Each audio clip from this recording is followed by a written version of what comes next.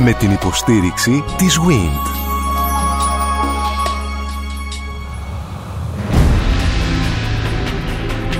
Γνωρίζοντας την ιστορία μας, τα 1000 χρόνια της Βυζαντινής Αυτοκρατορίας. Μια σειρά ραδιοφωνικών εκπομπών στον Sky 100,3. Σας καλωσορίζω στην εκπομπή η οποία εξιστορεί τα δεδομένα 1000 ετών.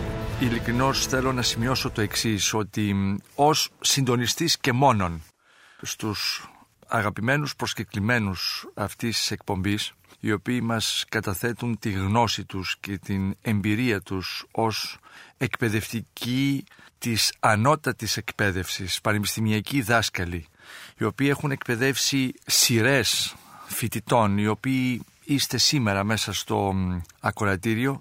Χαίρομαι ιδιαιτέρως για το γεγονός ότι αυτή η γνώση γίνεται ραδιοφωνική εκπομπή. Αυτή η γνώση μεταδίδεται μέσω ενός ραδιοφωνικού προγράμματος που έρχεται να καλύψει, κατά την ταπεινή μου άποψη, θα το πω για άλλη μια φορά, ένα κενό στη γνώση του μέσου πολίτη αναφορικώς με το εύρος αυτών των 1000 ετών που αναφέρονται στην Βυζαντινή, όπως τη λέμε σήμερα, Αυτοκρατορία.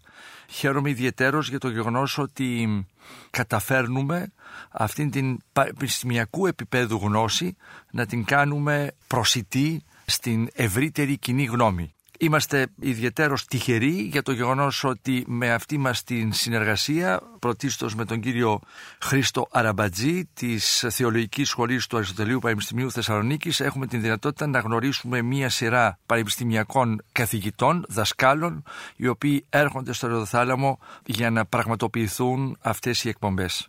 Σήμερα ανοίγουμε ένα άλλο μεγάλο κεφάλαιο στην εξιστόρηση της ιστορίας Βυζαντινής Αυτοκρατορίας. Ο τίτλος, ο γενικός, μια που χρονικά στην εξιστόρηση βρισκόμαστε στον 6ο μετά Χριστόν αιώνα, θα ήταν η Ιουστινιάνιος περίοδος. Καλεσμένοι στο Ιδωθάλαμο ο κύριος Ευάγγελος Χρυσός, ομότιμος καθηγητής του Εθνικού και Καποδιστριακού Πανεπιστημίου Αθηνών. Κύριε καθηγητά, καλημέρα σας. Καλώς ήρθατε. Καλημέρα σας και σας ευχαριστώ πάρα πολύ που είμαι πάλι μαζί σας.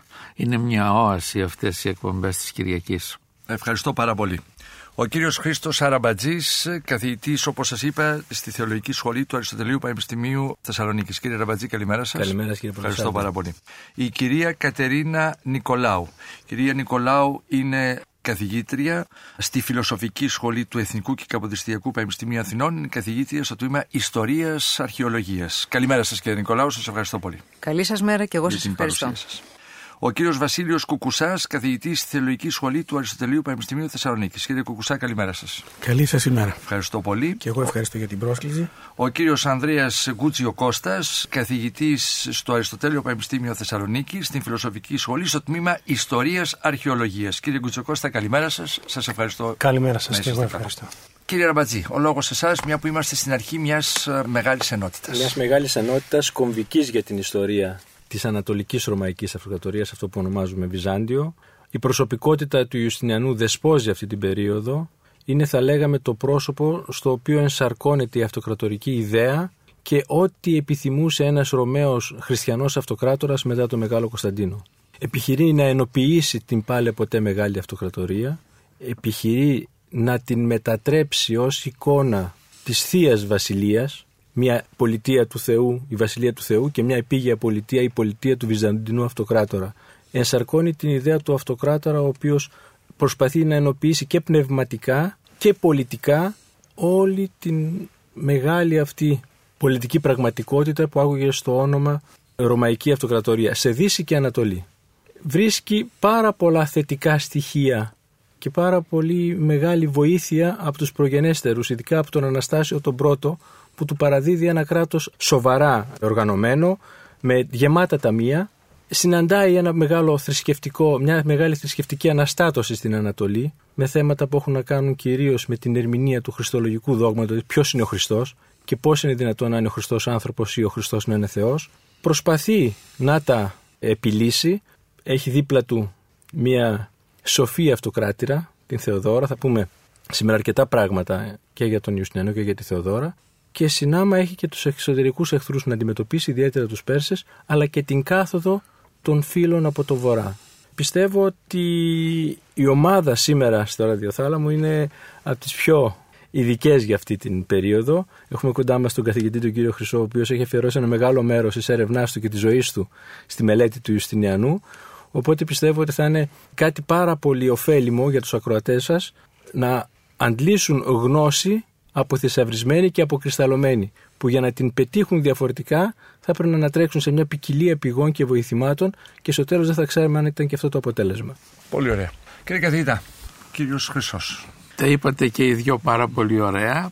Να προσθέσω μόνο μπορώ, ίσως μερικές πινελιές.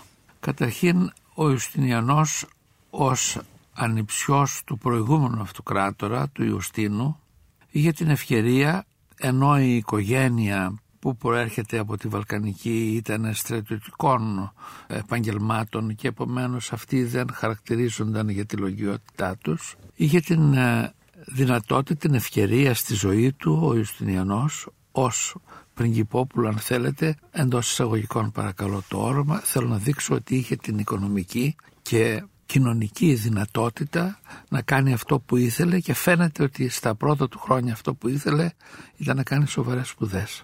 Ο Ιουστινιανός, πρέπει να ξεκινάμε από αυτό, ήταν ένας μορφωμένος άνθρωπος, ήταν ο πιο μορφωμένος αυτοκράτορας της Αυτοκρατορίας ως την εποχή του και ίσως θα πρέπει να τρέξουμε μετά ως τον Λέοντα τον Έκτο στο τέλος του 8ου αιώνα για να βρούμε τον αντίστοιχό του. Εκείνον η παράδοση τον ονόμασε σοφό, Λέων ο Έκτος ο σοφός. Τον Ιουστινιανός δεν είχε τέτοια καλή τύχη στην καταγραφή στην ιστοριογραφία της εποχής. Και ο λόγος είναι ότι ήταν τόσο πολύ σοβαρά απασχολημένος με την αναζήτηση διεξόδου στα δογματικά ζητήματα που ταλαιπωρούσαν την Αυτοκρατορία, μας μιλήσει ο κύριος Αραμπατζής γι' αυτά, ώστε ακόμη και στα όψιμα χρόνια του, που συνήθως οι άνθρωποι δεν πρέπει, και το λέω και για τον εαυτό μου γιατί περίπου στην ίδια ηλικία ήμασταν τότε, με την τότε ηλικία του Ιουστινιανού, δεν πρέπει να παίρνουν πρωτοβουλίες για καινούργιες διεξόδους. Ακόμη και στα έσχατά του χρόνια νόμιζε ότι μπορεί να εισαγάγει από την πλευρά της αυτοκρατορικής δογματικές διατυπώσεις οι οποίες θα οδηγούσαν σε διέξοδο από τα μεγάλα προβλήματα που αντιμετώπιζαν. Αυτά δεν έγιναν αποδεκτά και έτσι πέθανε ο Ιουστινιανός το 565 με το μίασμα ενός αιρετικού, ότι ήταν εκτός ρεύματος ορθοδοξίας. Αυτό έπαιξε πολύ μεγάλο ρόλο στο πώς καταγράφηκε στη συνείδηση των διαδόχων του και της κοινωνίας. Μπορούμε να μιλήσουμε και γι' αυτό. Υπάρχει μια πολύ ωραία μελέτη στα γερμανικά για την τύχη του ονόματος και της φήμης του Ιουστινιανού στους μεταγενέστερους αιώνες. Όμως εκείνο, για να γυρίσω σε αυτό που ξεκίνησα, πρέπει να πω ότι ήταν ένας λογιότατος άνθρωπος, στα μεν θεολογικά τολμούσε να έχει άποψη η οποία και άνοιγε δρόμους, άλλοι το υιοθετούσαν, άλλοι δεν υιοθετούσαν. Δεν ήταν η μανία του να αποδείξει την ορθότητα ότι εγώ είμαι αυτοκράτορας, της μοναδικής αλήθειας. Αλλά ήταν ο Προκόπιος, ο ιστορικός της εποχής του, λέει ότι περνούσε τις νύχτες του με τους εσχατογέροντες επισκόπους αναζητώντας διεξόδους στα θέματα που τους απασχολούσαν. Δεν ήταν ο διάφορος αυτοκράτορας που νοιάζεται για το κυνήγι του, αλλά ευχαρίστως βάζει και την υπογραφή του και δίνει εντολές. Ήταν ο άνθρωπος που δημιουργούσε. Γι' αυτό και έχει χαρακτηριστεί ορθά, κατά τη γνώμη μου, ο αυτοκράτορας θεολόγος στον θρόνο του. Αυτό σε σχέση με την θεολογία. Σε σχέση δε με την νομοθεσία, έχουν γίνει ειδικές έρευνες από έναν διάσημο ιστορικό του δικαίου στην Οξφόρδη, τον Ιωνορέ, που έχει βρει σε ποια σημεία η μεγάλη νομοθεσία που είναι της εποχής του, που φέρει το όνομά του, έχει και τεκμήρια ότι ήταν δική του διατύπωση και έχουν μαζευτεί αυτά τα χωρία και είναι εντυπωσιακό πως ο άνθρωπος αυτός δεν υπέγραφε διατάγματα που κάποιοι νομικοί σοφοί σκέφτονταν και αποφάσιζαν, ή σύγκλιτος ενδεχομένως, διότι αυτός θα ασχολείται με τα χόμπι του, αλλά είχαν το χαρακτήρα και το ύφος το δικό του. Εισήγαγε θέματα δηλαδή, κύριε καθηγητά. Εισήγαγε θέματα και έπαιρνε το μολύβι και διόρθωνε τα κείμενα. Είχε την ικανότητα να το κάνει. Δεν είναι ο αυτοκράτορας που διοικεί και το μυαλό του το έχει στις λεγιώνες και πώς θα κερδίσουμε λάφυρα κάνοντας πολέμους, αλλά πώς θα δώσουμε μια πνευματικότητα και μια σοβαρότητα στο έργο. Άρα το έργο αναγέννησης της εποχής του, δεν το λέμε αναγέννηση για τον 6ο αιώνα, και αυτό να το συζητήσουμε, τις αναγεννήσεις τις λεγόμενες της εποχής του Μεσαίωνα, μπορούμε κάποτε να το συζητήσουμε. Δεν αναφερόμαστε με τη λέξη αναγέννηση στο έργο του, όμως όλα αυτά που ακούσαμε πιο πριν προέρχονται από μια τέτοια ποιότητας προσωπικότητα. Όμως ταυτοχρόνως ο Ιουστινιανός έχει έναν στρατηγό δίπλα του, δηλαδή κάνει αυτά που είπατε, κύριε καθηγητά, ως λόγιος αυτοκράτορ, εισάγει ζητήματα και μάλιστα δύσκολα σύνθετα επί των θεολογικών, όμως αναθέτει και εντολές και δίνει οδηγίες στον στρατηγό Βελισσάριο. Θέλετε, κύριε Γκουτζιουκώστα, να πείτε δύο πράγματα από αυτού, αυτή τη διάσταση, και μετά να πάω στην κυρία Νικολάου. Αν μου επιτρέπετε, πρώτα δύο εισαγωγικές παρατηρήσεις, ότι οι ιδεολογικοί άξονες της πολιτικής του Ιουστινιανού είναι πρώτον ότι θεωρεί τον εαυτό του κληρονόμο και θεματοφύλακα της παλαιάς ρωμαϊκής παράδοσης και επιθυμεί την αποκατάσταση της ρωμαϊκής αυτοκρατορίας τόσο σε εδαφικό όσο και σε θεσμικό επίπεδο. Αυτό είναι και το πλαίσιο βέβαια το οποίο υπαγορεύει στη συνέχεια και την προσπάθειά του να ανακτήσει τα χαμένα εδάφη της Δύσης. Επίσης, είναι υποστηρικτής του Ορθόδοξου δόγματος και πολύ σωστά και πολύ ωραίο, όπως μας είπε και ο κύριος Χρυσός, δογματίζει, πραγματικά είναι ένας μορφωμένος αυτοκράτορας, ο οποίος ξεκινά από τη Βαλκανική και παρά το γεγονός ότι ο θείος του βέβαια ήταν αγράμματος, αμόρφωτος, αλλά μέσα από τη στρατιωτική ιεραρχία κατάφερε να γίνει αυτοκράτορας. Μάλιστα υπάρχει ένα ωραίο ανεκδοτολογικού περιεχομένου, μια αναφορά του Προκοπίου, ότι δεν ήξερε να βάλει καν την υπογραφή του. Υπέγραφαν τότε με το λέγγι, δηλαδή ότι ανεγνώστη το κείμενο το οποίο υπογράφεται, και μάλιστα είχαν φτιάξει μια ειδική ξύλινη κατασκευή με τα 4 αυτά γράμματα και έπιαναν το χέρι του αυτοκράτορα, το βουτούσαν στη μελάνη και στη συνέχεια τοποθετούσαν το ξύλινο αυτό κατασκεύασμα πάνω στο έγγραφο προκειμένου να υπογράψει. Ωστόσο, ο Ιουστίνος. Βέβαια είναι υπερβολική κάπως η αφήγηση του Προκοπίου, θέλει να στυλιτεύσει βέβαια την αγραμματοσύνη του Ιουστίνου, αλλά πραγματικά ο Ιουστινιανός ουδέμια σχέση έχει από άποψη μορφωτικού επίπεδου και από άποψη γνώσης και γενικότερης θεώρησης των πραγμάτων σε σχέση με τον Ιουστίνο. Και ένα άλλο που θα ήθελα να επισημάνω είναι ότι θεωρεί την αυτοκρατορική εξουσία κάτι πολύ σημαντικό και πολύ απόλυτη.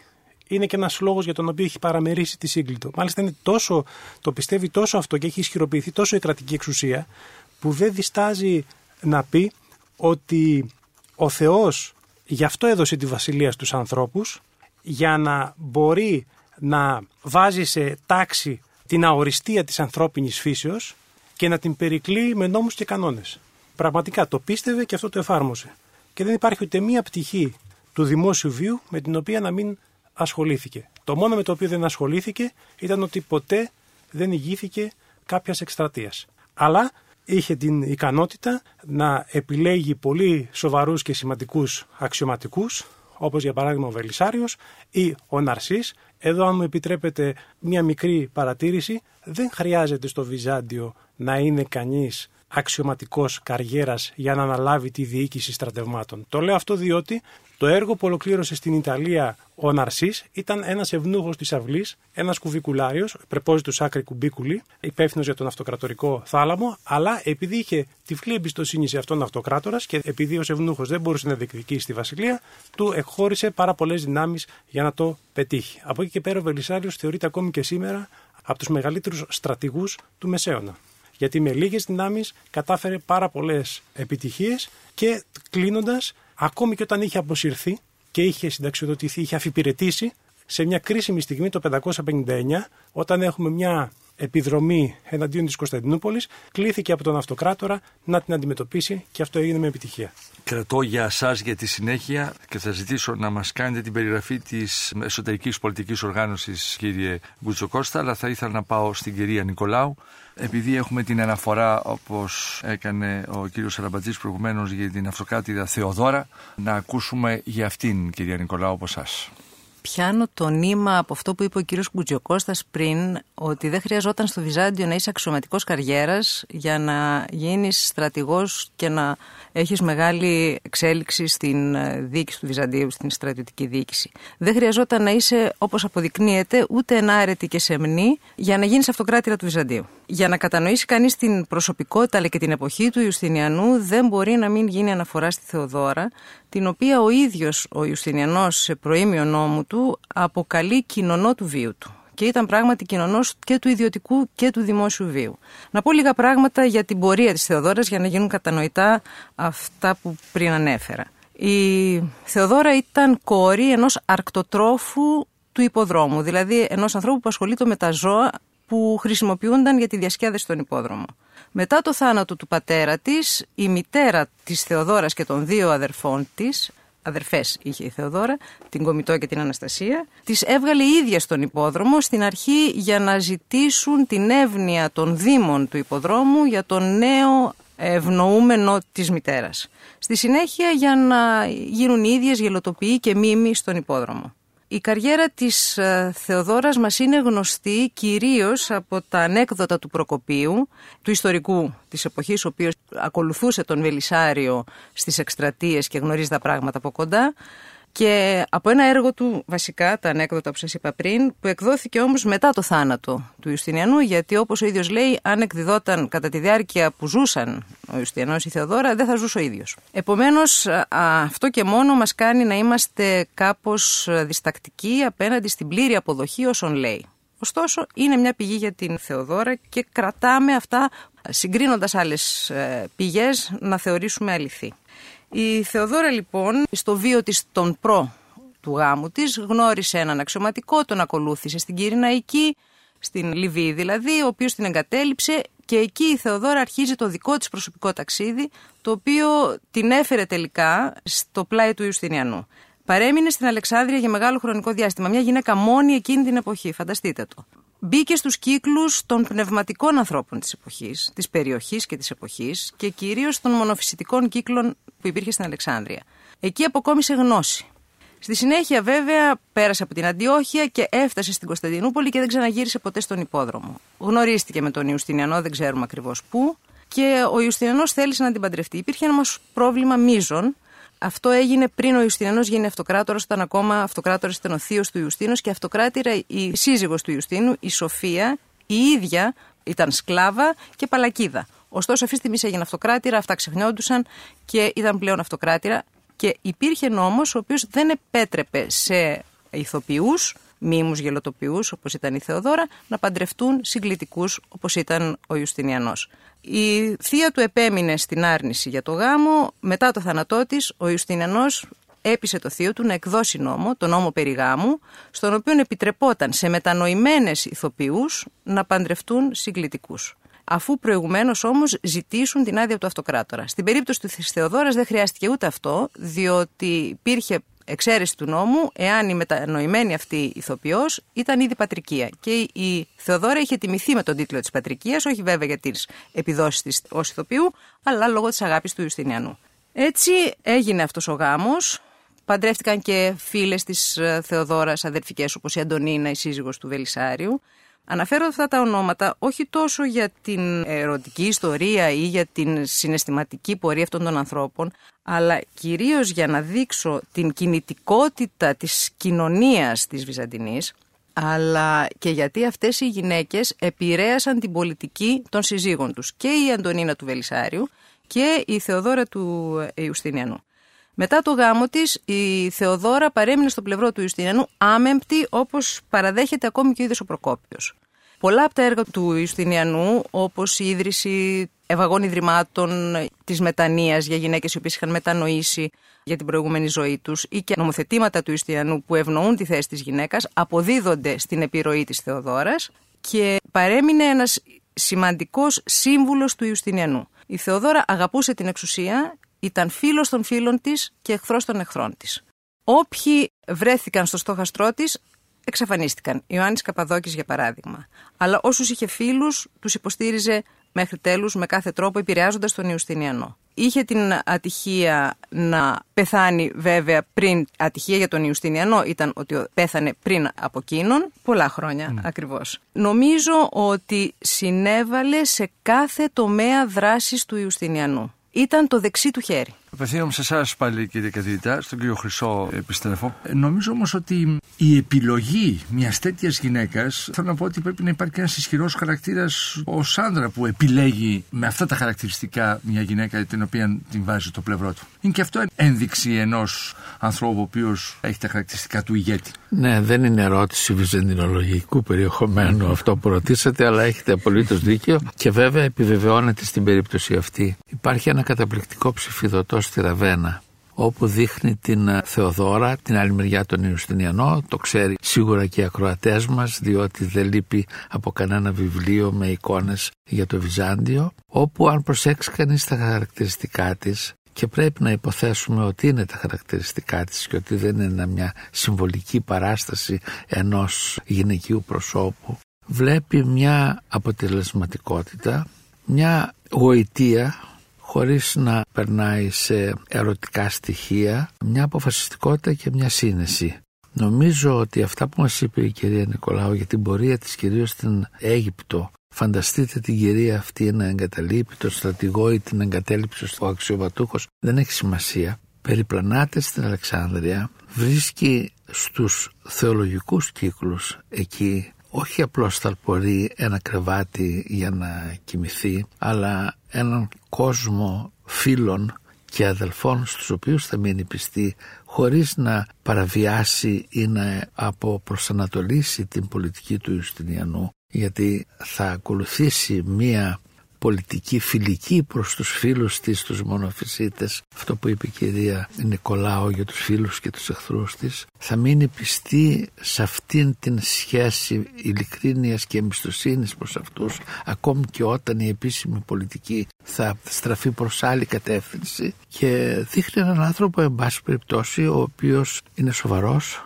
σκέφτεται περισσότερο από τα προσωπικά, και όταν έρχεται στην Κωνσταντινούπολη την επιλέγει γιατί φαίνεται, βλέπει στο πρόσωπό της όχι το φυσικό κάλος ή όχι το φυσικό κάλος μόνο. Δεν παντρεύεται δηλαδή την όμορφη κοπέλα του τσίρκου, παντρεύεται μια γυναίκα με προσωπικότητα και αυτό θα το δείξει η ίδια. Τώρα αναφέρθηκε η κυρία Νικολάου πολύ σωστά στον Προκόπιο, ο οποίος στο έργο του ανέκδοτα διότι δεν τόλμησε ο ίδιος να το εκδώσει, το άφησε να το διαβάσουν οι άλλοι μετά το θάνατό του, βγάζει όλη του δυσφορία, το μίσος εναντίον του Αυτοκράτορα και της Θεοδόρας, και μόνον αυτό θα μπορούσε να αποτελέσει θέμα μιας μακράς συζητήσεως, αλλά πρέπει να το ξεπεράσουμε γρήγορα. Τι του καταλογίζει η αλήθεια, ας το έχουμε έτσι επιγραμματικά? Ότι είναι προσωποποίηση του διαβόλου, παραδείγματος χάρη. Όλα όμως ξεκινούν από την ερμηνεία του δόγματος όμως εκεί. Όχι. Ξεκινούν,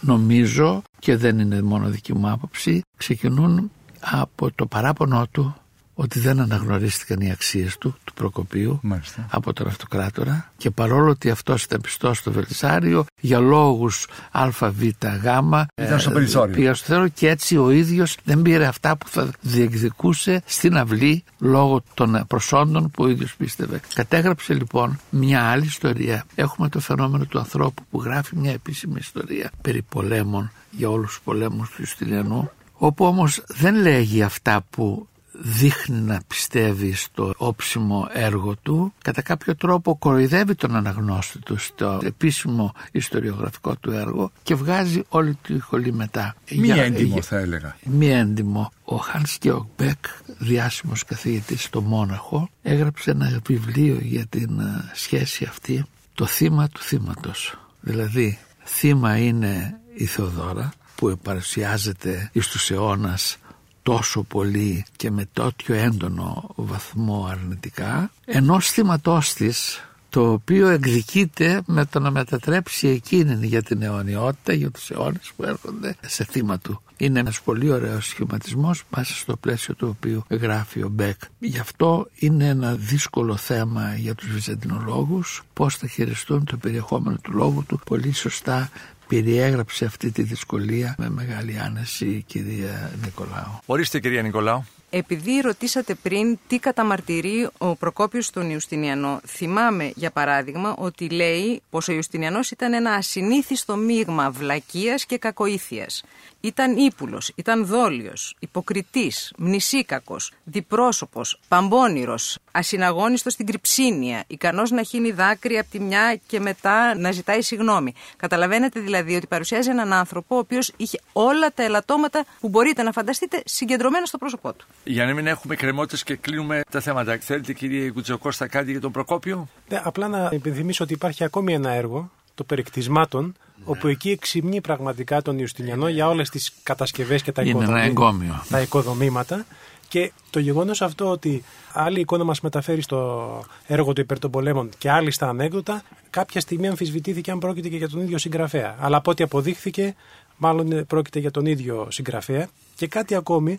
Για παράδειγμα, ο Προκόπιος, για να δείτε πώς διαστρεβλώνει τα πράγματα, παίρνει τα προήμια των νεαρών, όταν λέμε νεαρών διατάξεων, δηλαδή των νόμων του Ιουστινιανού, στα οποία προπαγανδίζοντας ο ίδιος την εξουσία του λέει ότι είναι ο ακίμητος αυτοκράτορα, που νύχτα και μέρα φροντίζει για το καλό των υπηκών και μας τον παρουσιάζει ως δαίμονα που ποτέ δεν κοιμάται, ως διάβολο, δηλαδή παίρνει ένα στοιχείο και το διωγγώνει πάρα πολύ. Να πω κάτι ακόμη για να τον καταλάβουμε, επειδή θέσατε σωστά ένα θέμα ηθικής ποιότητας του έργου του. Μπορούμε και εμείς να ξεφύγουμε δίνοντας απόλυτη εμπιστοσύνη στον ιστορικό του λόγο. Αυτό δεν πρέπει να το κάνουμε για τον εξής λόγο. Η ιστοριογραφία δεν είναι η καταγραφή των γεγονότων. Η ιστοριογραφία είναι ένας λογοτεχνικό έργο για το οποίο ένας καλλιεργημένος στα γράμματα άνθρωπος όπως ήταν ο Προκόπιος γράφει για τους λίγους καλλιεργημένους φίλους του και τους γράφει ένα αφήγημα. Η λέξη αφήγημα που έγινε της μόδας ταιριάζει εδώ. Τους γράφει ένα αφήγημα από το οποίο μπορούν να χαρούν την ωραία του γλώσσα, το ωραίο του ύφος, το ωραίο στυλ, να ακούσουν και κάτι. Δηλαδή δεν είναι το ιστοριογραφικό έργο ιστορίας μόνον, καταγραφής της ιστορίας. Είναι ένα λογοτέχνημα και εάν το δούμε έτσι, επιτρέπουμε στον λογοτέχνη, άρα και να εκφραστεί με μεγαλύτερη άνεση. Όταν το λέγατε κύριε καθηγητά, σκεπτόμουν, αλλά λέω ότι θα χρειαστούμε άλλη μία εκπομπή. Ήταν η πιο χρυσή ευκαιρία, κύριε Χρυσέ, να παρουσιάσουμε στην κοινή γνώμη το πώς εργάζεται ο ιστορικός. Ο οποίος ιστορικός θα διαβάσει τον Προκόπιο, μεν, αλλά ταυτόχρονα θα πρέπει να δει και ποια άλλη πηγή υπάρχει γύρω-γύρω, έτσι ώστε να κάνει και τη διασταύρωση και να βρει αν πράγματι αυτά που λέει όχι Προκόπιος, απλώς με αφορμή το χρησιμοποιούμε, είναι συμβατά με την πραγματικότητα ή όχι. Αυτή η κλασική ιστορική όπως είναι ο Προκόπιος, μετά είναι ο Αγαθίας, δεν έχουμε πολλούς μετά, γιατί μετά το είδος ιστοριογραφίας και χρονογραφίας συμπλέκουν σε άλλο πράγμα. Πρέπει να φτάσουμε στον Ψελό για να έχουμε πάλι το ίδιο φαινόμενο. Αυτοί οι άνθρωποι χαίρονται που γράφουν και θέλουν να χαρεί ο αναγνώστης τους αυτό που γράψανε. Εκεί είναι η σημασία. Να σας πω ένα παράδειγμα. Και βέβαια έχουν ένα μεγάλο πρότυπο, το Θουκυδίδη, τον οποίο και μιμούνται.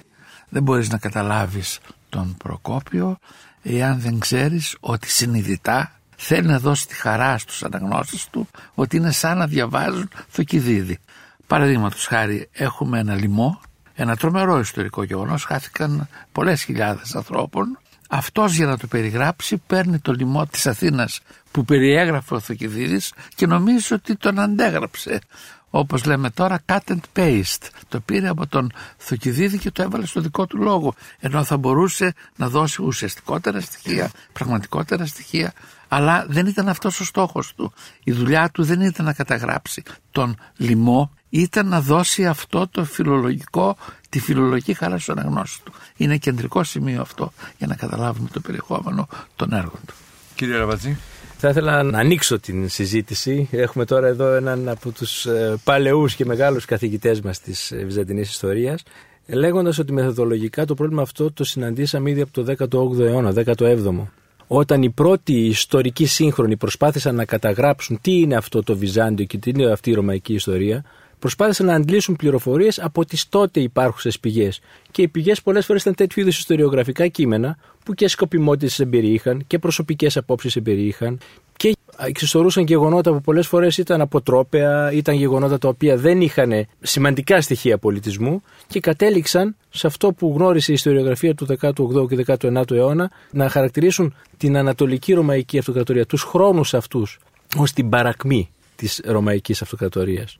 Μόνο όταν πλέον ήρθαν στο φως, ειδικά τον 20ο αιώνα, από τους Γερμανούς κυρίως ερευνητές, όλες σχεδόν οι πηγές που έχουμε σήμερα, καταφέραμε να έχουμε μια καθαρή εικόνα και να βλέπουμε πεντακάθαρα ένα ψηφιδωτό, το οποίο είναι το Βυζάντιο, που περιέχει μια ομορφιά αλλά και τις μαύρες ψηφίδες του.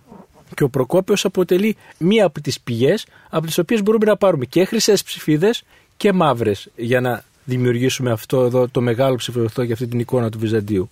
Και γι' αυτό έχουμε αλλάξει πλέον και την αντίληψη για το τι ήταν το Βυζάντιο. Γιατί δεν στηριζόμαστε μόνο σε ένα μέρος πηγών, 40 ή 50 έργα, αλλά σε χιλιάδες πηγές, σε χιλιάδες κείμενα, και από αυτά οι ιστορικοί τα βάζουν δίπλα-δίπλα, εκτιμούν τι είναι η προσωπική άποψη, την οποία την καταθέτουν πάντοτε. Η ιστορία γράφεται από τα πρόσωπα και καταγράφεται από τα πρόσωπα.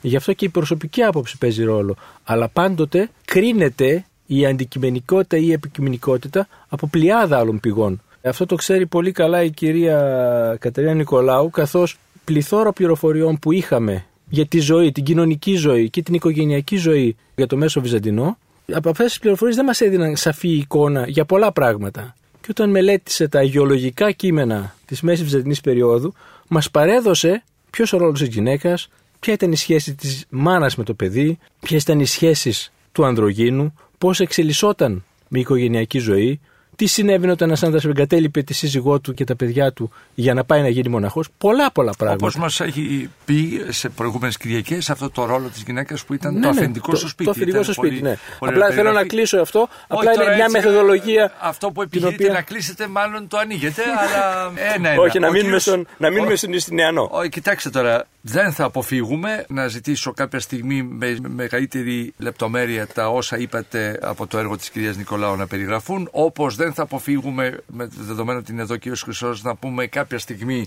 το τι ήταν το Βυζάντιο, αλλά σιγά σιγά. Ο κύριος Κουκουσάς, ο οποίος δεν έχει μιλήσει καθόλου. Κύριε Κουκουσά, θα θέλαμε από εσάς, αν μπορείτε θεολογικώς να θέσετε αυτά τα ζητήματα που έθεσε ο Ιουστινιανός. Τι λέτε? Εντάξει, στην ουσία, όταν είναι παρόν ο κύριος Χρυσός, λίγα πράγματα μπορούμε να προσθέσουμε για να είμαι ειλικρινής πραγματικά, αλλά θα το επιχειρήσω. Όσο και να διαμαρτύρεται ο κύριος Χρυσός, είναι γεγονός, τον έχουμε διαβάσει, τον έχουμε χρησιμοποιήσει και είναι βασική πηγή για τις ερευνές μας. Δύο πράγματα να πω καταρχήν σε σχέση με αυτά που υπόθηκαν προηγουμένως. Όσον αφορά στη Θεοδώρα, πραγματικά υπήρξε μια δυναμική και σταθερή στις απόψεις της Αυτοκράτηρα. Αυτό που υπόθηκε ότι αυτή τη σχέση και το στενό δεσμό που απέκτησε με τους μονοφυζίτες στην Αίγυπτο το διατήρησε μέχρι τέλος της ζωής της. Και ενώ ο Ιουστινιανός ήταν τουλάχιστον στη φάση αυτή, λίγο προ του τέλους της ζωής τους άλλαξε και έγινε αυθαρτοδοκίτης, αν θυμάμαι καλά, κύριε Χρυσέ, ήταν ορθόδοξος στην προκειμένη περίπτωση και μάλιστα οι πηγές αναφέρουν ότι ενώ ο Ιουστινιανός ήταν στο παλάτι και έκανε προσπάθειες για την επικράτηση της Ορθοδοξίας, η Θεοδώρα ήταν κάπου σε άλλα δωμάτια προς τα υπόγεια του παλατιού σε συνεργασία με μονοφυσίτες για να μπορέσει να τους στηρίξει και να τους ενθαρρύνει. Όπως σημαίνει ότι παρέμεινε σταθερή σε όλη την πορεία του βίου τους και αυτό είναι κάτι το οποίο πρέπει να αναγνωρίσουμε. Όπως επίσης, πολύ συμπληρωματικά νομίζω θα αναφερθούμε σε αυτό αργότερα, ότι ήταν καταλυτική η παρουσία και η επίδραση της Θεοδόρας στην επικράτηση του Ιουστινιανού κατά τη διάρκεια της στάσης του Νίκα, όταν ο ίδιος ήθελε να εγκαταλείψει την πρωτεύουσα και χάρη στη σταθερή παρέμβαση της Θεοδόρας, η οποία στην ουσία τον υποχρέωσε να παραμείνει και να αντιμετωπίσει στην προκειμένη περίπτωση την εξέγερση, είχαμε αυτή πραγματικά την κατάσταση που δείχνει το γεγονός αυτό του δυναμισμού της Θεοδόρας στην προκειμένη περίπτωση. Από την άλλη, να ξέρουμε ότι. Μας διδάσκει κιόλας ότι ο ηγέτης δεν εγκαταλείπει τις πάλξεις. Και αν κινδυνεύει η ζωή του. Αυτός που έχει αξιωθεί να είναι ηγέτης δεν εγκαταλείπει ποτέ. Αυτό είναι μεγάλη κουβέντα. Ναι, η οποία έχει βέβαια ισχύ και στην τρέχουσα ζωή. Εδώ τη δική μας, και θα είναι κάτι διαχρονικό, πιστεύω, ακριβώς, στην πορεία του ανθρώπου πάνω στον πλανήτη. Βέβαια, αυτό όντως έγινε πραγματικότητα. Δεν εγκατέλειψε τη θέση του ο Ιουστινιανός χάρη στη Θεοδώρα. Διαφορετικά θα την είχε εγκαταλείψει, οπότε καταλαβαίνετε ότι μπορεί να ήταν και διαφορετική η εξέλιξη των πραγμάτων, όπως φαίνεται. Από την άλλη, ο Ιουστινιανός, όπως υπόθηκε, κοιμόταν ελάχιστα. Νομίζω 5 με 6 ώρες το 24ωρο. Κύριε καθηγητά. Δεν ξέρω πόσες ώρες κοιμόταν. Πολύ λίγο πάντως σίγουρα. Προσπαθούσε να κοιμηθεί όσο γίνεται λιγότερο, γιατί είχε οι έγνοιες του ήταν μεγάλες και αυτές τον απορροφούσαν και από τον ύπνο. Έτσι είναι πραγματικά, οπότε κοιμόταν όσο το δυνατό λιγότερο για να μπορεί να αντιμετωπίσει όλα αυτά τα πράγματα που είχε στο μυαλό του. Τώρα, για να δούμε λίγο την εκκλησιαστική κατάσταση, κάποια βασικά στοιχεία, θα πρέπει να πάμε λίγο πίσω και να πάμε στον θείο του Ιουστινιανού, στον Ιουστίνο τον Πρώτο, που ως γνωστόν τη διακυβέρνηση και την περίοδο της βασιλείας του Ιουστίνου την είχε σε μεγάλο βαθμό ο ανιψιός του Ιουστινιανός. Και το βασικό γεγονός της περίοδου αυτή, εκκλησιαστικό, το οποίο και αντιμετωπίστηκε, είναι το ακακιανό σχίσμα. Είχαμε πει σε προηγούμενη εκπομπή ότι όταν ο Αυτοκράτορας Ζήνωνας είχε εκδώσει το 482 το διάταγμα ενωτικών, το οποίο δεν έκανε αναφορά στην Σύνοδο της Χαλκιδόνος, με στόχο μάλλον να ενωθούν οι μονοφυσίτες, στην ουσία είχαμε ένα σχίσμα που ακολούθως επικράτησε με την Ρωμαϊκή Εκκλησία, το οποίο σχίσμα δεν μπορούσε να λυθεί επί Αναστασίου, ο οποίος ήταν μονοφυσίτης, το αντιλαμβανόμαστε, λύθηκε επί Ιουστίνου του Πρώτου 518 με 519, οπότε και ήλθε η ενότητα των δύο εκκλησιών. Αλλά αυτή η ενότητα δεν είχε μόνο εκκλησιαστικά αποτελέσματα, θα έλεγα, στην προκειμένη περίπτωση είχε και πολιτικά, και θα μας φανούν χρήσιμα για τις κατακτήσεις του Ιουστινιανού. Για ποιο λόγο? Διότι χάρη στην επαναπροσέγγιση των δύο εκκλησιών, όταν μιλάμε στην εκκλησία επαναπροσέγγιση εννοούμε κοινωνία, και η κοινωνία αυτή φαίνεται με την ανάγνωση κατά τη διάρκεια της Θείας Λειτουργίας των ονομάτων των προκαθημένων. Όλο αυτό το διάστημα δεν υπήρξε η ανάγνωση του ονόματος του Πάπα στην Κωνσταντινούπολη και το αντίστοιχο στη Ρώμη. Οπότε πλέον τώρα έχουμε αυτή την κοινωνία. Να μην ξεχνάμε ότι την περίοδο που μιλάμε, η Ιταλία είναι κατητημένη από τους Οστρογότηθους, οι οποίοι είναι αριανοί όσον αφορά στο θρήσκευμα, στο δόγμα, θα έλεγα, είναι αιρετικοί σε σχέση με τους Ορθοδόξους που επικρατούν εκείνη την περίοδο στην προκειμένη περίπτωση. Άρα έχουμε μια συνδιαλλαγή μεταξύ Ορθοδόξων και των δύο πλευρών πλέον, οπότε οι Γότθοι, οι οποίοι είναι και οι κυρίαρχοι, αισθάνονται ως ξένοι, και αυτό έχει άλλες συνέπειες. Παραδείγματος χάρη, κατά την περίοδο που οι Γότθοι, οι Οστρογότθοι ήταν στην Ιταλία, διατηρούσαν άρεστες σχέσεις με τους Εβραίους που κατοικούσαν στην Ιταλία. Αυτό έδωσε τη δυνατότητα τους Εβραίους σε πολλές περιπτώσεις να τους περιγελούν, τους Ορθοδόξους αναφέρομαι, να τους δημιουργούν προβλήματα. Οπότε όταν έγινε αυτή η επαναπροσέγγιση των δύο εκκλησιών, στην προκειμένη περίπτωση βλέπουμε τους Ορθοδόξους να ξεσηκώνονται εναντίον των Εβραίων, να καταστρέφουν συναγωγές, οπότε πλέον υποχρεώνονται να τις ξανακτήσουν με δικά τους χρήματα, με αποτέλεσμα να υπάρξει έτσι μια μεγάλη ένταση. Από την άλλη, για το θέμα του μονοφυσιτισμού, βέβαια, το 518 έχουμε σύνοδο στην Κωνσταντινούπολη αμέσως μετά την ανάληψη της εξουσίας από την Ιουστίνο τον Πρώτο, η οποία αναγνωρίζει την Ορθοδοξία. Έχουμε και σε άλλες περιοχές όπως τα Ιεροσόλυμα, και έχουμε και δύο γουμούς μονοφυσιτών, οι οποίοι επεκτείνονται όμως, και αυτό είναι πολύ σημαντικό, μόνο στην περιοχή της Αντιόχειας. Όχι στην Αλεξάνδρεια. Στην Αλεξάνδρεια έχει επικρατήσει σε τόσο μεγάλο βαθμό ο μονοφυσιτισμός, και αυτό το αντιλήφθηκε η πολιτική εξουσία στο Βυζάντιο, που δεν τολμούσε να προβεί σε κάποιο είδος ενέργεια, γιατί σίγουρα θα οδηγούσε σε εμφύλια σύραξη και διαμάχη. Και για να τελειώσω το θέμα, το συγκεκριμένο των Οστρογότθων πλέον, στην προκειμένη περίπτωση ο Ιουστίνος προχώρησε λίγο ακόμη παραπέρα. Βγάζει και ένα άλλο διάταγμα, με το οποίο δεν επιτρέπει στους αιρετικούς γενικότερα να αποκτούν δημόσιες θέσεις, και όπως καταφέρεται και εναντίον των Γότθων στην προκειμένη περίπτωση. Οι Οστρογότθοι είναι αριανοί. Οπότε λοιπόν τι γίνεται? Στέλνει ως εκπρόσωπο στην Κωνσταντινούπολη τον Πάπα τον Ιωάννη τον Πρώτο για να συζητήσει το συγκεκριμένο ζήτημα. Είναι στην ουσία η πρώτη επίσκεψη Πάπα που έχουμε στην Κωνσταντινούπολη, και είναι ένα πολύ σημαντικό γεγονός. Παρότι ο Παπάς είναι άρρωστος, τον υποδέχεται ο Αυτοκράτορας με τιμές. Υπάρχει η συζήτηση μεταξύ τους, δεν καταλήγουν στο συγκεκριμένο θέμα σε κάτι, γιατί στην ουσία δεν μπορούσε ο Ιουστίνος να ανατρέψει την εκκλησιαστική του πολιτική, με αποτέλεσμα να επιστρέψει άπραχτος πίσω ο Πάπας, και ύστερα από λίγο στην προκειμένη περίπτωση να πεθάνει. Οπότε πλέον φτάνουμε στο σημείο του να αναλάβει την εξουσία ο Ιουστινιανός μετά το θάνατο του θείου του. Είναι σαφέστατο ο Ιουστινιανός ότι επιθυμούσε μία θρησκεία στην Βυζαντινή Αυτοκρατορία. Αυτό είναι σαφέστατο. ήθελε με κάθε τρόπο να επικρατήσει η Ορθόδοξη Εκκλησία και όλες οι προσπάθειες είχαν στραφεί πραγματικά προς αυτή την κατεύθυνση, με αποτέλεσμα να έρθει, θα έλεγα, σε αντιπαράθεση με τις άλλες ομάδες, τις χριστιανικές και τις αιρετικές, οι οποίες ζούσαν εκείνη την περίοδο στην Αυτοκρατορία. Θα έλεγα για παράδειγμα ότι στρέφεται εναντίον των εθνικών, εναντίον των Ιουδαίων, εναντίον των Σαμαριτών, με διάταγμα που εκδίδει το 527, με το οποίο μεταξύ των άλλων τους απαγορεύει να κατέχουν δημόσιες θέσεις. Επίσης με αυτό το διάταγμα έχουν δυσκολίες στο να δέχονται κληρονομιές. Επίσης υπάρχουν προβλήματα και για τους Μανιχαίους και για τους Εβραίους. Όσοι Μανιχαίοι Εβραίοι γίνονται χριστιανοί και στην πορεία θέλουν να επιστρέψουν στην πίστη τους, τους απαγορεύεται δια θανάτου στην προκειμένη περίπτωση. Ενώ λίγο αργότερα το 529 υποχρεώνει τα παιδιά των ειδωλολατρών να βαπτιστούν υποχρεωτικά χριστιανοί. Καταλαβαίνετε λοιπόν ότι κατέβαλε μεγάλες προσπάθειες με τον τρόπο τον οποίο ο ίδιος ήθελε για να επιτύχει αυτή την ενότητα της Αυτοκρατορίας. Έχουμε βέβαια και διώξεις. Στα πλαίσια αυτά είναι πολύ σημαντικό. Το 529 έχουμε το κλείσιμο της Σχολής των Αθηνών.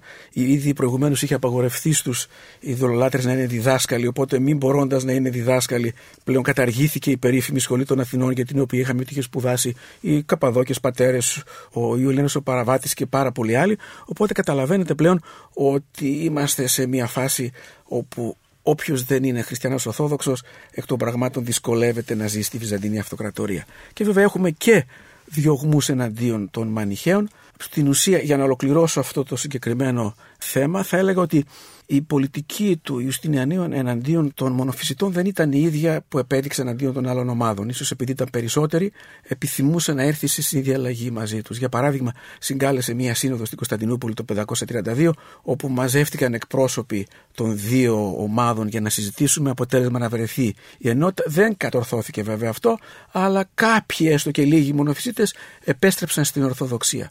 Οπότε, ολοκληρώνοντας, γιατί νομίζω μονοπόλησα πάρα πολύ το λόγο, υπάρχει πραγματικά μια πίεση στους εθνικούς, στους Εβραίους και στις διάφορες αιρετικές ομάδες και μια προσπάθεια του Ιουστινιανού να έλθει σε μια συνδιαλλαγή με τους μονοφυσίτες. Αυτό, κύριε Γκουτζιουκώστα, με ότι βλέπω ότι υπάρχει, είναι μια περίοδος που ενδεχομένως να συναντάτε και σε άλλες στιγμές της Αυτοκρατορίας, όπου τα θρησκευτικά πάθη καθορίζουν σε έναν βαθμό, από ό,τι βλέπω, τη ζωή των ανθρώπων. Σε ό,τι αφορά αυτό, επηρεάζει την εσωτερική πολιτική οργάνωση, δηλαδή το που είναι, το τι πιστεύει ο άνθρωπος του είναι καθοριστικό στην συγκρότηση της δομής του κράτους. Ναι, ως ένα βαθμό είναι, και αυτό το βλέπουμε σε επαρχίες τις οποίες ζουν, για παράδειγμα, οι Σαμαρίτες, όπου μετά από σημαντικές στάσεις λαμβάνονται άμεσα μέτρα από τον Ιουστινιανό προκειμένου να θωρακιστεί η περιοχή και η ασφάλεια της περιοχής. Για να το φέρουμε στα σημερινά δεδομένα, το ότι κυνηγήθηκαν άνθρωποι για τα πολιτικά τους, πιστεύω, είναι ταυτόσιμο με το εκείνη την περίοδο, η πολιτική ταυτότητα, είναι η θρησκευτική ταυτότητα. Κοιτάξτε, οι πηγές αφήνουν να διαφανεί ότι ο Ιουστινιανός, πίσω από ένα διαφορετικό πλέγμα, για παράδειγμα, έβγαλε ορισμένους νόμους, δύο συγκεκριμένα νόμους. Ο ένας ήταν περισσότερο παρενετικός, ενώ ο άλλος είχε πιο αυστηρές εφαρμογές, εναντίον των ομοφυλοφίλων. Και εξαπολύθηκε ένα μεγάλο κύμα εναντίον τους και μέσα σε αυτούς βέβαια κατηγορήθηκαν κάποιοι αδίκως πολιτικοί αντίπαλοι. Είναι μια πληροφορία που την έχουμε στις πηγές, οπότε μέσα από αυτές τις κατά καιρούς επιβολές ποινών φαίνεται ότι κατά κάποιο τρόπο εξοντώνονται και ενδυνάμει πολιτικοί αντίπαλοι. Αλλά εγώ θα ήθελα να αναφερθώ στο γεγονός ότι για τις μεταρρυθμίσεις του Ιουστινιανού, που συμπεριλαμβάνουν και αυτά τα μέτρα, διαθέτουμε τις νεαρές. Οι νεαρές είναι νεαρές διατάξεις, δηλαδή οι νόμοι, οι οποίοι εκδόθηκαν μετά το 534 και ρυθμίζουν την δημόσια ζωή. Και πρέπει να το αναφέρω αυτό σε σχέση με όσα υπόθηκαν προηγουμένως και με την αναζήτηση του ιστορικού και του ερευνητή. Έχουμε την τύχη, εκτός από τον Προκόπιο, ο οποίος είναι ιστοριογράφος και με όλες αυτές τις αρετές και τα μειονεκτήματα και πλεονεκτήματα της αφήγησής του, να έχουμε και τις νεαρές, δηλαδή τους νόμους που ρυθμίζουν τη δημόσια ζωή και τους νόμους που εξέδωσε, που απέλυσε, όπως λέμε στη γλώσσα μας, ο Ιουστινιανός. Επομένως, συγκρίνοντας κανείς το περιεχόμενο μιας νεαράς και την πληροφορία του Προκοπίου για το ίδιο θέμα, για παράδειγμα για κάποιους θεσμούς τους οποίους ο Προκόπιος αποδίδει ελαττήρια ιδιοτέλειας, δηλαδή έγινε ο τάδε νόμος ή εισήχθη ο τάδε θεσμός, ο Κιεζήτορ, προκειμένου να πλουτίσουν οι αξιωματούχοι του Βυζαντίου. Όμως τυχαίνει να μας έχει διασωθεί το περιεχόμενο του νόμου που μας λέει γιατί ακριβώς φρόντιζε αυτός και τι ακριβώς έκανε. Επομένως, έχουμε αρκετές πηγές και αρκετές πτυχές, ειδικά στην προκειμένη περίπτωση της νεαρές, ώστε να μπορούμε να συγκρίνουμε και να βγάζουμε πιο ασφαλή συμπεράσματα ως ιστορικοί. Και κλείνοντας για την κρατική οργάνωση, την κρατική διοίκηση, αυτό που φαίνεται ότι απασχολεί έντονα τον Ιουστινιανό, μάλλον δύο πράγματα τον απασχολούν. Το πρώτο είναι το θέμα της ασφάλειας, της εσωτερικής ασφάλειας. Και αυτό το βλέπουμε σε δύο άξονες. Το πρώτο είναι ότι δημιουργεί μέσα στην πρωτεύουσα δύο θεσμούς οι οποίοι φροντίζουν ακριβώς για αυτή τη δουλειά. Είναι ο πρέτορ του Δήμου και ο Κιεζήτορ. Ο πρώτος είναι ένα αστυνομικό κατά κάποιο τρόπο όργανο, αλλά έχει και μια άλλη ιδιότητα που ίσως θα φαινόταν χρήσιμη και στα σημερινά χρόνια με βάση τα επεισόδια που έγιναν σε προηγούμενα χρόνια και είχε καεί η μισή Αθήνα. Στόχος του ήταν η κατάσβεση των πυρκαγιών, δρούσε δηλαδή ως πυροσβεστική, αλλά και η προστασία της περιουσίας των πολιτών, διότι κινδύνευε υπό τέτοιες συνθήκες πυρκαγιάς από το πλιάτσικο των άλλων ανθρώπων οι οποίοι εκμεταλλεύονταν αυτές τις καταστάσεις. Το δεύτερο είναι ο Κιεζήτορ που φρόντιζε ώστε όσοι έρχονται από τις επαρχίες να ρυθμίζουν γρήγορα τις υποθέσεις τους. Αυτός ήταν ένα είδος διαμεσολαβητή, αλλά εκδίκαζε και ο ίδιος τις υποθέσεις, γιατί δεν ήθελε, αυτό έγινε μετά το 532, έχοντας δηλαδή νοπές τις μνήμες του 532, δεν ήθελε να συσσωρεύεται πλήθος και δι δυσαρεστημένων, εφόσον δεν επιλύονται οι υποθέσεις τους, στην Κωνσταντινούπολη. Και επίσης με αυτόν τον τρόπο γρήγορα θα επέστρεφαν, θα ασχολούνταν με τις καλλιέργειές τους και έτσι θα μπορούσαν να αποδοθούν οι φόροι στο δημόσιο ταμείο. Και ο δεύτερος άξονας όσον αφορά την ασφάλεια είναι ότι σε όλες σχεδόν τις επαρχίες της Ανατολής και της Θράκης έδωσε και στρατιωτική εξουσία στους πολιτικούς διοικητές. Αυτό το έκανε διότι ήθελε να έχει ισχυρή εξουσία προκειμένου να μαζεύει τους φόρους. Και επειδή είχαν τόσο αποθρασινθεί σε κάποιες επαρχίες οι δυνατοί, μάλιστα έχουμε περιγραφές ότι οι δυνατοί με τους δορυφόρους τους, τους μπράβους τους δηλαδή με άλλα λόγια, πήγαιναν και έβγαζαν τις πινακίδες οι οποίες ήταν τοποθετημένες στα δημόσια κτήματα, που ανήκαν δηλαδή στο στέμμα, και έβαζαν τις δικές τους. Και δεν μπορούσαν οι διοικητές των επαρχιών να αντιδράσουν. Έτσι θεώρησε καλό να δοθεί μεγαλύτερη ισχύς και δύναμη στους επαρχιακούς διοικητές, προκειμένου να μπορούν να ελέγχουν τέτοιου είδους καταστάσεις. Και θα μου επιτρέψετε ίσως κλείνοντας να διαβάσω ένα χορέ το οποίο δεν χρειάζεται καν μετάφραση, να δείτε πόσο χαρακτηριστικό είναι. Λέει, αναφέρει ένα από την Νεαρά 8, «Ιδώ των ημών των ημετέρων υπηκών», ας γνωρίζουν οι δικοί μας υπήκοοι, «ως εστρατιωτικέ δαπάνε και οι των πολεμίων δίωξης, πολλής δείτε της επιμελίας. Και ούκα εστι χρημάτων χωρίς ταύτα πραχθήνε, του πράγματος μηδεμιάς αναβολής δεωμένου». Χωρίς χρήματα λοιπόν και χωρίς να μπορούν να συμβάλλουν οι φορολογούμενοι, δεν μπορεί να λειτουργήσει το κράτος, δεν μπορεί να πραγματοποιηθεί η ρεκονγκβίστα. Ορίστε, κύριε Νικολάου. Αυτό το τελευταίο απόσπασμα που διάβασε ο κύριος Γκουτζιουκώστας από την 8η Νεαρά, όπως είπε, μου δίνει την αφορμή για μια πολύ σημαντική, πιστεύω, επισήμανση. Παρακολουθώντας τα βήματα ή τις ενδείξεις, τα σημάδια εξελληνισμού της Αυτοκρατορίας, είναι πολύ σημαντικό να πούμε ότι όλο το νομοθετικό έργο του Ιουστινιανού είναι γραμμένο στα λατινικά. Όμως, στην 7η Νεαρά, σε διάταξη του 535, ο ίδιος ο Ιουστινιανός γράφει «Δεν συγγράψαμε τον νόμο στην πάτριο φωνή, δηλαδή στην λατινική γλώσσα, αλλά σε αυτή την κοινή ελληνική για να είναι γνώριμη σε όλους, για να είναι εύκολα ερμηνευόμενη». Που σημαίνει ότι όλοι οι υπήκοοι πια της Αυτοκρατορίας μιλούν και κατανοούν ελληνικά. Είναι πάρα πολύ σημαντικό να το σημειώσουμε ότι στην 4η δεκαετία του 6ου αιώνα οι Βυζαντινοί πολίτες μιλούν, καταλαβαίνουν ελληνικά και ο Αυτοκράτορας είναι αναγκασμένος να εκδώσει τα διατάγματά του πλέον στα ελληνικά. Προκειμένου να φτάσουν σε όλους τους πολίτες. Κύριε καθηγητά. Θα ήθελα να επανερχόμενος εν μέρη σε όσα είπαμε ως τώρα να κάνω 3 επισημάνσεις. Η μία έχει σχέση με την Ορθοδοξία και τον μονοφυσισμό κτλ. Η άλλη έχει σχέση με την πραγματικότητα των πολέμων της εποχής του. Είναι μια διαρκής εμπόλεμη κατάσταση και με την Ανατολή, με τους Σασανίδες Πέρσες και με τους βόρειους αντιπάλους μας, εχθρούς, εισβολής, και στην Ιταλία, διότι μετά από τους Οστρογότους θα μας έρθουν οι Λομβαρδοί. Η τρίτη παρατήρηση, γιατί θα τα αναλύσετε την επόμενη Κυριακή, Ναι, η τρίτη επισήμαση. Και η τρίτη επισήμαση έχει να κάνει με τη μεγάλη καταστροφή της κοινωνίας και της οικονομίας που προκάλεσε ο λοιμός. Ήταν μια τρομερή κατάσταση, χάθηκαν χιλιάδες άνθρωποι, το είπα και πιο πριν, αλλά πρέπει να δώσουμε την πραγματική διάσταση στο τι συνέβη στην Αυτοκρατορία με αυτήν την καταστροφή, την οικολογική. Και ποιες ήταν οι επιπτώσεις στην κοινωνία. Στην επικοινωνία και ποιες ήταν οι επιπτώσεις από την κοινωνία στην πολιτική πλέον. Διότι βρισκόμαστε μετά σε μια νέα πραγματικότητα. Εάν σας άρεσε το ραδιοφωνικό ντοκιμαντέρ που μόλις ακούσατε, μπείτε στο sky.gr/podcast και γίνετε συνδρομητής. Περιμένουμε όμως και τα σχόλιά σας ή ακόμα καλύτερα την κριτική σας στα iTunes.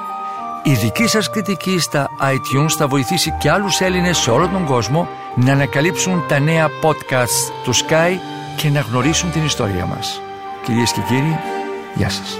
Για την εκπομπή συνεργάστηκαν παρουσίαση Άρης Πορτοσάλτε, παραγωγή Τζένι Πουπολίδου, επιμέλεια εκπομπής Αθανασία Χατζή. Η ηχογράφηση και η τεχνική επεξεργασία έγινε από τους ηχολήπτες του Sky 100,3.